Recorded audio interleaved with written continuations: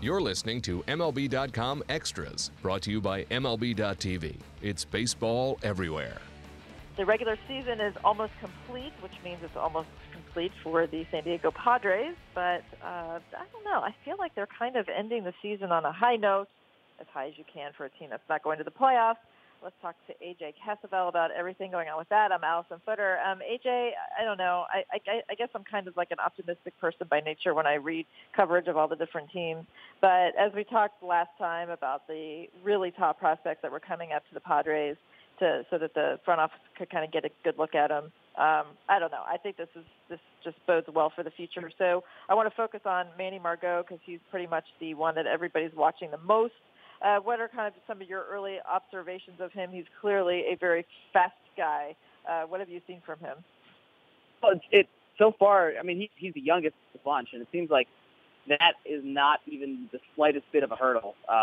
He plays the game kind of with this infectious energy that you like to see from a guy his age. He kind of does a little bit of everything. He runs.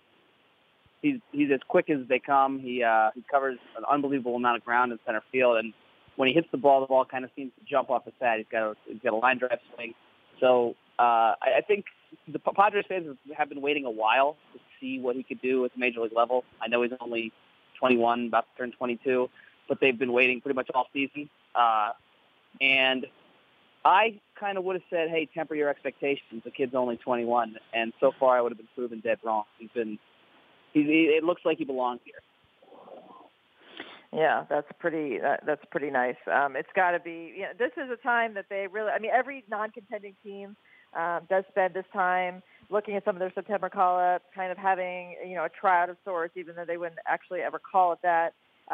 But there's other teams not to call anybody out, but like I was talking to Steve Gilbert about the Diamondbacks, and they don't have nearly as much to really be looking at now to look forward to next year to be feeling pretty good about things. And the Padres, as we've been talking about, I mean, they have really been working in the last couple of years to get into the situation where they are building. And so I think that they have to feel like next year could be totally different from this year. Yeah, and the interesting thing is that there's an aspect of that is their own doing, that this year is so different from next year because they opted to keep all these four guys at AAA as long as they did. And part of it could be viewed as a little bit of a hindrance because they've got these four guys who could potentially have roster spots next year. If you ask me, I'd say all four of them are probably going to be on the opening day roster next season, or at least they'll be on the team very quickly. They don't really know what these guys can do yet. The sample size is way too small. Yes, Manny Margot's look good. Yes, Carlos Squire hits the ball hard a few times. Yes, Hunter Renfroe has a cannon in right field, but the sample size is just way too small to really know. So while other teams may have gotten the entire September to look at these kids, Padres get 2 weeks, and I think going into spring training, it's just going to be the whole entire roster is going to be a total toss-up. There's going to be position battles. I talked to Andy Green about it. He says there's going to be position battles pretty much across the board. I think Will Myers at first base and Harvis Solarte at third.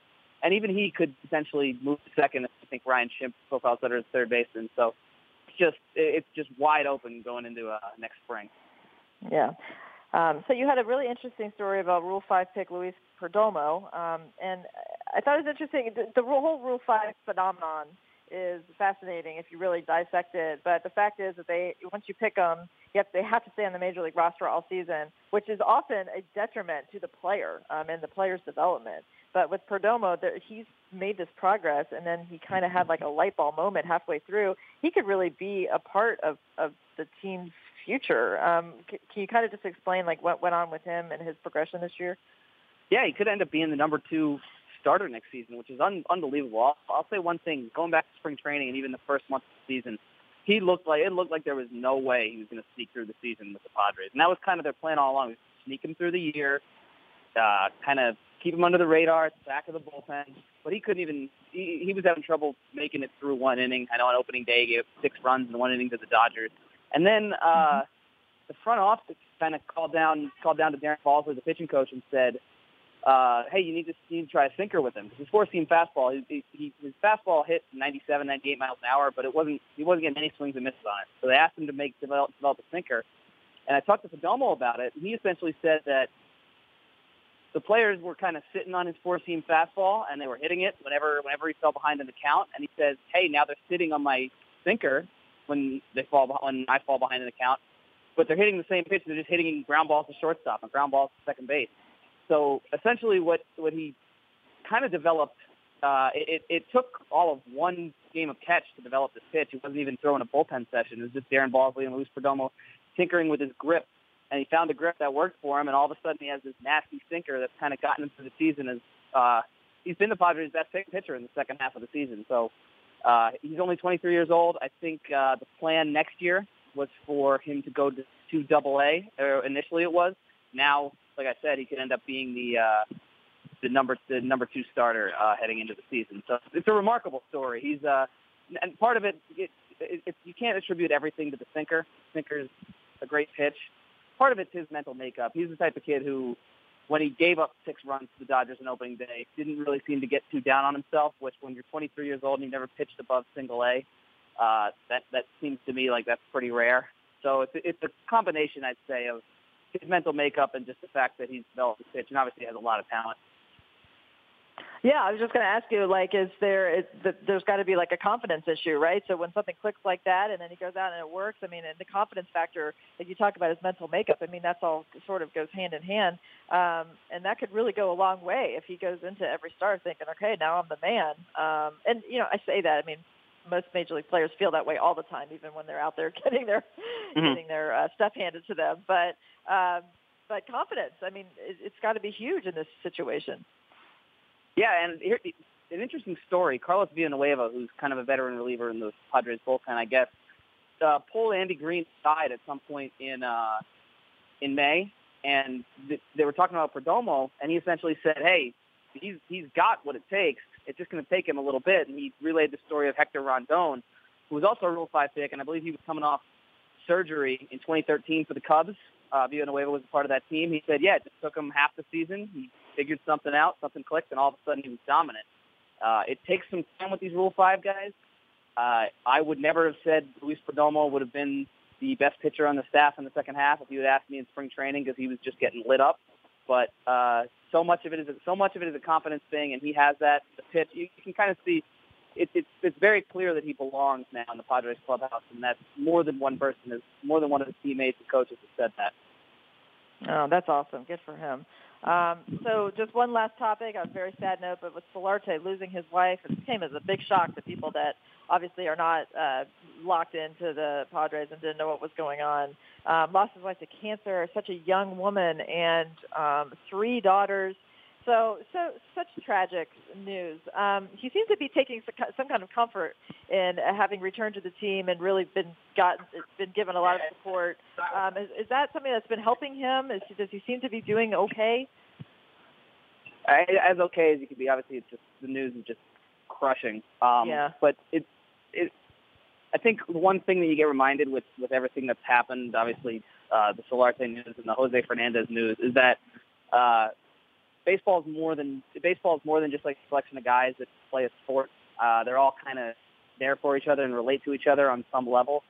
And obviously, it's cliche to call a team a family, but I think from what I've seen so far, the Padres view it as a family, and they view it as how can we support him in any way, and he kind of views it as kind of a comfort zone family type atmosphere to be back here. So I think. He seems to be. It seems to me that he's in the right place right now, being here back with the team. Obviously, wherever he needed to be, the Padres were willing to work with him. But I think that's something that shouldn't be overlooked. Is the sense of a family that Major League Baseball as a whole. It wasn't just. I mean, the Rockies had a moment of silence for Juliet Solarte.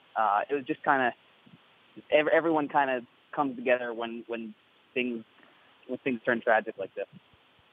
Yeah, I think the one thing we learned from the Jose Fernandez situation is how many players I think I read 15 stories from other teams besides the Marlins where there were players who had a close personal relationship with Fernandez, growing up with him in Florida or playing wherever their paths cross as youths or as minor leaguers, or they work out together in this city. And I would imagine, maybe on a different level with Solarte, but the same thing, that it's not just the Padres. He probably has friends peppered throughout the game just by circumstance. That's just kind of how this game works. And I know for a fact that he received support from players from at least from double-digit teams, kind of just checking in, making sure everything was okay or as okay as it could be. So I'll say one thing: he has sort of an infectious personality in the clubhouse. He's one of those guys that a lot of these younger Latino players really look up to, and it's as tragic as the circumstances are, it's good to see him back. Yeah, absolutely. Okay, AJ, thank you so much. Appreciate it. We'll catch up with you. MLB.tv Premium, the #1 live streaming sports service, is celebrating 13 years. Watch every out-of-market regular season game live or on demand in true HD. Real-time highlights, live look-ins, pitch tracking widget, and more. MLB.tv Premium includes a free At-Bat 15 subscription. Watch live baseball on over 400 mobile and connected devices. Watch at home, in the office, or on the go every night on every device. Blackout and other restrictions apply. Visit MLB.tv for details.